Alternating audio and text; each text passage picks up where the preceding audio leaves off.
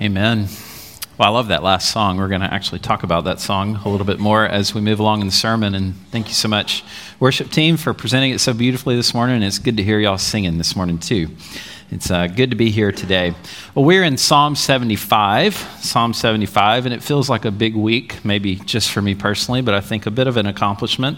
We started back in June of 2015, our Summer in the Psalms series, and I told you when we started that it's going to be about a 15-year series. There's 150 Psalms, which means we are halfway there today. I started to title this sermon Halfway There and Living on a Prayer, but I didn't. That's not the name. It's not the title of this sermon today, but I did think about it. 15-year series walking through the Psalms. This is the 8th year then, and we'll end off just shy of Psalm 80, so we are, in fact, on target. Let me remind us a little bit of where we are in the Psalms. Some people see the Psalms as a random collection of poems and hymns. I don't think it's random. I think there is an order to the Psalms, and sometimes that's a little bit more discernible than at other times. But you can note in your Bible, if you were with us a few weeks ago, we noted that we are just beginning book 3 of the Psalter. And so there's 5 books, and they are uneven in their division, but there are 5 books. And so these have been collected over a number of years. Some of the Psalms are very, very old. In fact, Psalm 90, which we'll come to a little while from now, was written by Moses. So it's very, very old. Many of the Psalms were written by David, about half, and then we have this collection here along with one other psalm that was written by the sons of Asaph. Asaph was one of the musicians in the temple. He was with David and then also with Solomon, so he sort of saw this transition of power, and then his lineage, his kids end up writing and being the sort of musicians of the country of Israel, sort of like the sons of Korah as well. And so we have this masterful collection of the Psalms. And what we have in book 3 is really a lot of Psalms that are reflecting on why things are so bad. Why is Israel so messed up? And we know that they've been disobedient to the Lord. Injustice has been allowed to run rampant. The word of God has been lost and not followed. There are seasons and periods, if you read through books like 1st and 2nd Kings or 1st and 2nd Samuel even, and then Chronicles, that follows the good kings and bad kings. And if you're making a list, it's a lot more bad than good. The kingdom splits, and really things are in a bit of a mess. And so this 3rd book of the Psalter, I think, is reflecting on that, this time of exile when the Assyrians have come in. They destroyed the temple there in the southern kingdom, which would have been in Jerusalem, and things are a mess. And so what are you going to do? How are you going to respond when everything in the world seems to be falling apart? I tell people all the time that when you look around the world and you think, this is the worst the world has ever been, I say, I want you to do something for me. I want you to go home and read Judges. You talk about a mess. Absolute catastrophe. And so yeah, I recognize we got problems in our world. I do recognize that. But I do think it's a little bit dramatic and a little bit of an overstatement to say the world has never seen anything like this terrible place that we live in now. Like, well, actually, since the garden, we had murder soon as they left the garden with Adam and Eve's sons. So we understand that the world is a bit of a mess, and it always has been.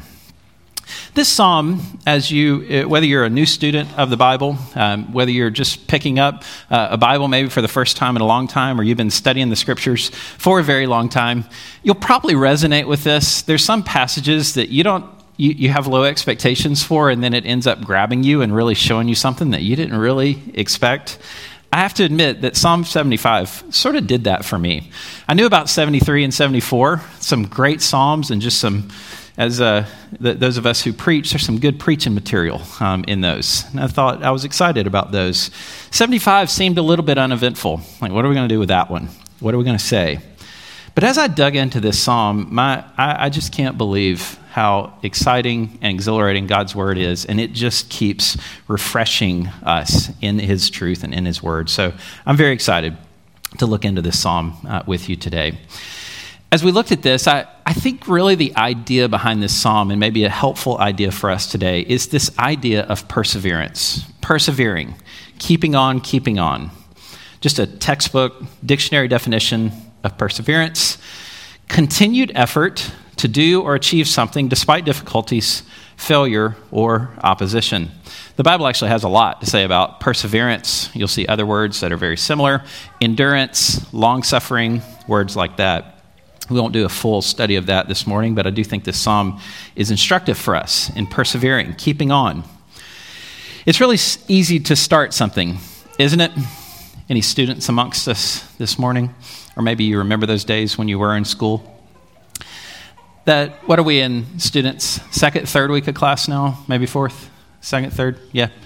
You start out, you're all organized, you got your little notebook and your tabs and, all your homework, and it's like all pressed and ready in your little book bag or crate or whatever it is you cart around. It looks great. You got your assignments, you got your little to-do list, you're checking things off. About day 4, it starts to deteriorate a little bit. The system doesn't look quite so clean and neat and nice as it did. And then by the end of the quarter of the semester, you're just hanging on for dear life, hoping to coast in and get a little bit of a break. I know how it goes. I spent way too much of my life in school. Totally understand how that goes. But we do it in other things too, don't we? You start a new fitness plan. You start a new diet. You're like, yeah, I got this. You start a running plan. I'm going to run a half marathon. And then 2 miles in, you're like, maybe I'll do like a 10K. And then another mile in, you're like, we'll just go with the 5K. Okay, never mind. I'm just going to walk. And it's hard.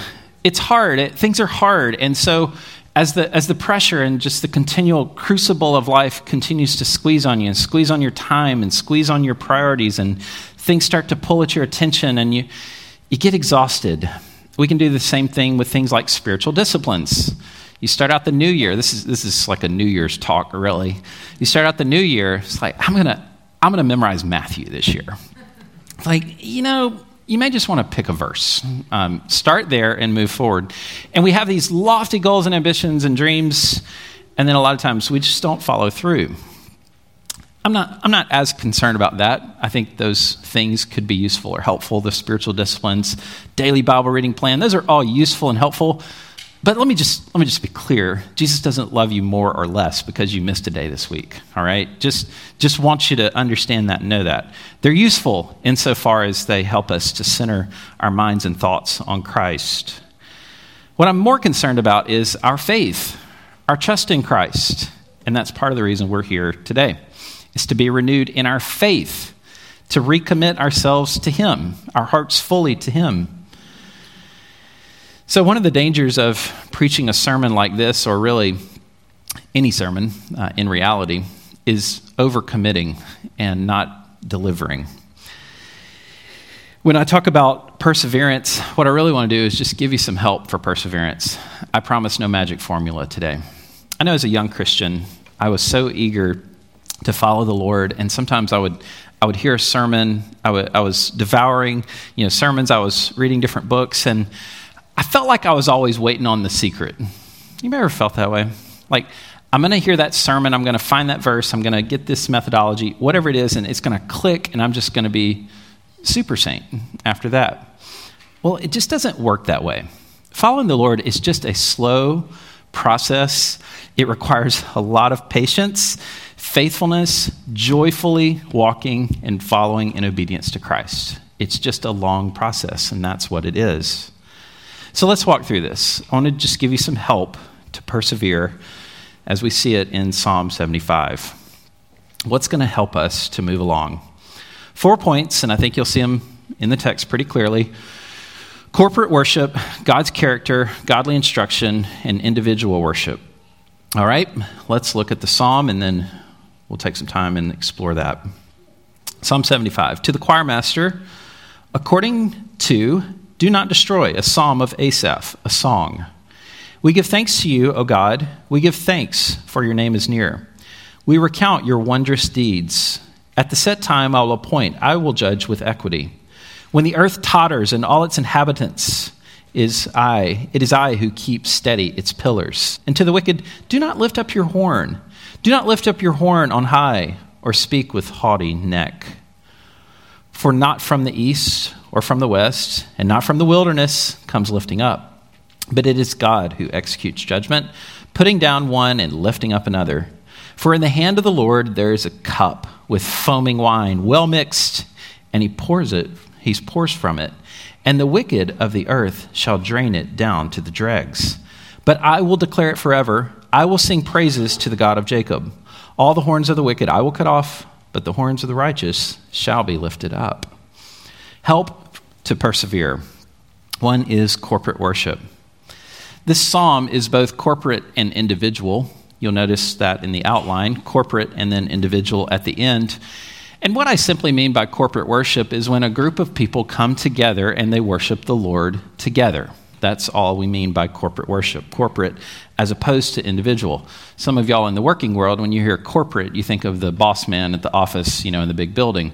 That's not exactly what we mean here. We just mean something as opposed to individual, something that we are doing together. There's a progression to how this works, and it begins with this corporate worship. Notice what he says. The verbs are plural. The subjects are plural. We give thanks to you, O God. We give thanks, for your name is near. We recount your wondrous deeds. So 3 different times we have we. We are doing this. We are doing this. We are doing this. It's not just an I, it's a we. There's something special about coming together and confessing truth together, isn't there? We're studying the Apostles' Creed in our 9 o'clock study. And it's been great to go through and see how the Apostles' Creed throughout church history has been used. And these creeds and what's called confessions, I'll use that word a few times today. A confession, it's a doctrinal statement, a doctrinal summary. We confess these things together. Most of the time when we hear confession, we're thinking you did something wrong, and so you confess, which is true, and that's another sense of the word. But when we talk about confessing truth together, we're just confessing that it's true. We're agreeing that these things are true. Music is one of the great ways that we come together and unify our minds, isn't it? I've joked with this about this many, many times with you before. This is the only place in my life where I sing songs with grown-ups. It's the only place I do it. We don't sing. We're not a singing people. I know in other cultures and other places there actually are a lot more songs and singing while you work, but in our culture we really don't do that. Our songs then are designed to put our minds in the same place. It's just such a good time for us to be able to do that. The song that we just sang, before the throne of God above, I have a strong and perfect plea. A great high priest whose name is love, whoever lives and pleads for me. My name is graven on his hands, my name is written on his heart. I know that while in heaven he stands, no tongue can bid me thence depart. What a great gospel song for us to confess and agree on this morning. This is helping us in our perseverance, to be reminded of the gospel in this way. Before the throne, God is in fact the judge, he's the king. Have a strong and perfect plea. It's not about you, it's about Christ. A great high priest, one who stands between me and God. That is Christ. He ever lives and pleads for me, our intercessor.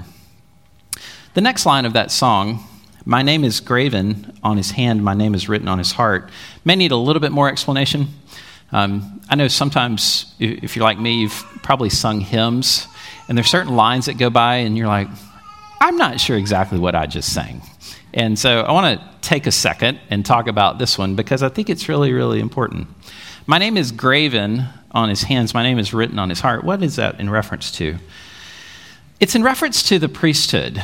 So in the Old Testament, the priesthood, there was very specific who could be a priest, the sacrifices they would make, when they could go into the holy place. Their dress was very specific as well. Part of the priestly garments was a breastpiece, a breastplate that he would wear. Exodus 28, verse 15. You shall make a breastpiece of judgment in skilled work. So this is instructions for the priest. There shall be 12 stones with their names according to the names of the sons of Israel. So you remember the 12 tribes, 12 sons of Israel. There's 12 stones. They shall be like signets, all right, like a marker, a special gem or jewel, each engraved with its name for the 12 tribes. So you have a breastpiece with 12 stones, and then on each stone there's the name of a tribe. And so you can picture what's happening. The priest puts this on, brings a sacrifice. He goes to the holy place, and so now Israel is represented to God by the priest. That's what the song means. My name is graven on his hands. My name is written on his heart. When Christ stands before the Father and pleads your case, he's taking your case to God. That's what we just confessed together in song. It's a beautiful, beautiful picture. This is what music, these songs that we sing together, is designed to do. Jumping ahead a little bit, in the New Testament, we get this idea of corporate worship, singing songs together. Ephesians 5:19 is one of the clearest admonitions in the New Testament. It says, addressing one another in psalms and hymns and spiritual songs, singing and making melody to the Lord with your heart. Now notice there's a triangle going on here. You're singing to God, but you're also singing to others. It's been a little while since I did some artwork for you, so if you're new to Sunrise, I'm kind of famous for this, but so hold on, here we go. This is how it works. All right?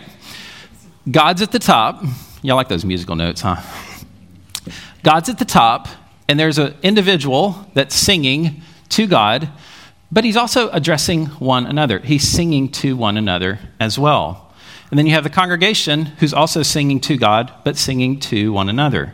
You're making melody in your heart to the Lord, but you're also singing with one another. It's both. It's both. This is one of the reasons why here at our church, we like to have the congregation sing. David leads us all the time and he says this, or some version of this, the most important sound of the room is the voice of the congregation. We want to see you singing. We want to hear each other singing. That's what we do. We're coming together to confess these truths together. I think it's an important, very important time. The body of Christ is important for us, and corporate worship is a piece of this. It's a corporate confession of what we believe to be true about the gospel. There are a lot of New Testament passages that we could point to that show us the importance of each other and walking together. The psalmist is leading this congregation. We give thanks to you. We give thanks your name is near. We recount your wondrous deeds. And we come together also to recount his wondrous deeds. The book of Hebrews is really full of these types of admonitions.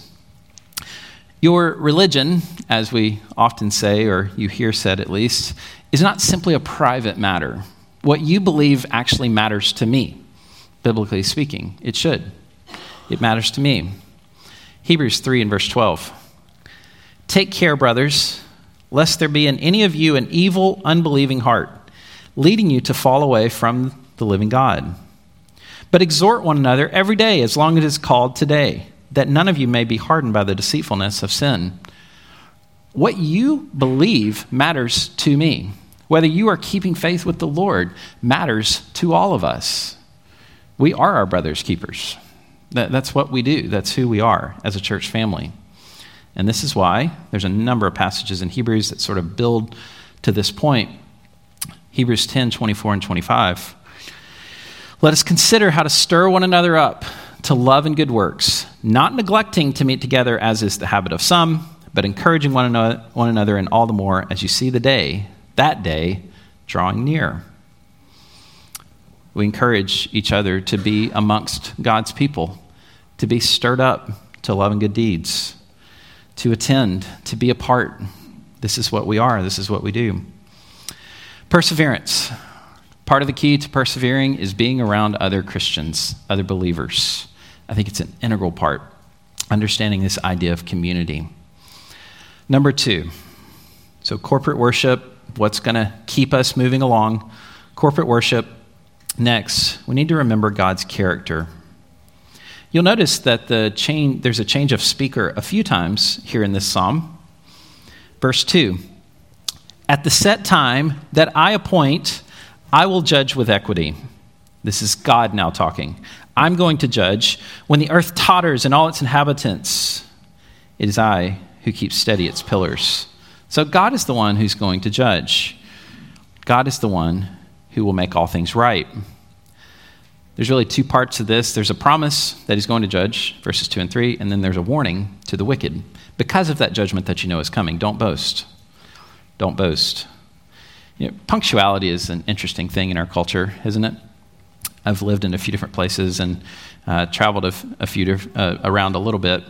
And I'm always fascinated by this idea of punctuality, because some people kind of see it as like the 11th commandment to be on time. And then some people, it's like time is completely subjective experience. It's just whatever you feel, we'll arrive when we get there. And, I can't be constrained by these sorts of things. And everywhere I've been, it seems like there's an adjective in front of the word time. It like island time, beach time, African time, Latin time, California time. You know what all of those mean? Late. That's what they all mean. Like everyone, that's what they are. I prefer Lombardi time, which some of you will be familiar with. If you're 10 minutes early, you're 5 minutes late. Let's do this. It is a funny thing, and time is a funny thing, and I'm not looking at anyone in particular as I say this very intentionally. I'm going to look at the ceiling as I talk. Time is a funny thing in our perception of time and being on time, but it's interesting here that in verse 2, God says, at the set time. It's set when God's going to act in history. Completely invisible to us. We may be able to see some things building here and there.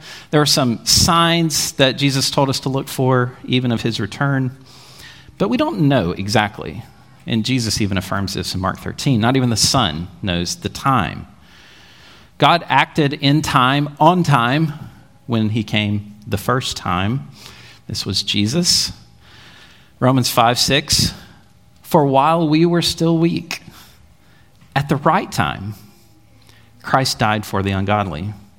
That verse is a little bit mysterious to me because from my perspective, there was no wrong time, right? Christ could die any time for me. But in God's wisdom, in the biblical timeline, in the scope of history, there was a time, and God wasn't going to be late for that appointment. It was not going to be rescheduled. There's quite a few passages that speak of this. Galatians 4:4 is another one. But when the fullness of time had come, God sent forth his Son. So we can see that the first coming of Christ, it was on a schedule. Now, we're talking from the time of the exile, which we've been talking about. This is happening in the 500s BC, so we're counting down. We're, bumping 600 years later when Christ came, and so now we have this long interval between the first coming and the second coming. But that doesn't mean he's not on track. Peter deals with this in the book of 2 Peter. Some will say, he's not coming back. At that point, it had been 25 years or so. They say, Peter, he's been gone 2 decades. Get over it, man. He's not coming back. And Peter says, oh, don't count slowness as inactivity. He's coming. He is. He's patient because he doesn't want you to be destroyed. God's patient. So I think as Christians, we can look forward, and history has an arc. There's a story that's being developed, and God is active in this story, and he will, again, act in time. At the set time, God's going to judge. And then he says in verse 4, I say to the boastful, do not boast, and to the wicked, do not lift up your horn. This idea of horn, this is one of those images that's probably lost on us. Think of some of those like bighorn cattle. We saw a bunch of those when I had our trip out west this summer. And some of those things are just majestic, these gigantic horns, and they just kind of look a little arrogant when they're standing there, don't they? If you ever think about it, they're just kind of standing there, these horns just going way up. You're like, that guy's full of himself. And, I shouldn't think that. I don't know him. But they do come across a little bit that way. And this is kind of the image and the idea of this big, majestic, proud person who thinks he's something, just upright, chest puffed out. His horn is just sticking up to catch the sun and for all to see. Like, yeah. What are you going to do? And again, it's an image that's maybe lost on us, but that's the idea. Don't lift up your horn. Don't act that way. Don't be arrogant. God's not slow. He's on time. He's going to do it. He's going to judge. So, his promise to judge, it's a warning also to the wicked. Don't boast. Next, godly instruction. What's going to help you to persevere? Being together with other believers. You need that in your life. You need people that you can talk to. You need other people that are confessing the same gospel that you are. That's part of what we do here on Sunday morning. God's character. You need to be reminded of who God is and what he's done. You need to be reminded often. It's not enough just to come here on a Sunday morning and get your dose of God for the week. I hope that this is a daily thing. You're reminding yourself of who God is, of what he's done. Next, godly instruction. Notice here again, there's a change of speaker that's going on. Godly instruction. This is verse 6. I have verse 4 on our slide. That should be verse 6. Verse 6. For not from the east or from the west, and not from the wilderness, comes lifting up. But it is God who executes judgment, putting down one and lifting up another. Now, what's going on here? Godly instruction. So we have a change of speaker. God has spoken. He's taken the words of God. I'm going to judge. The boastful should not boast.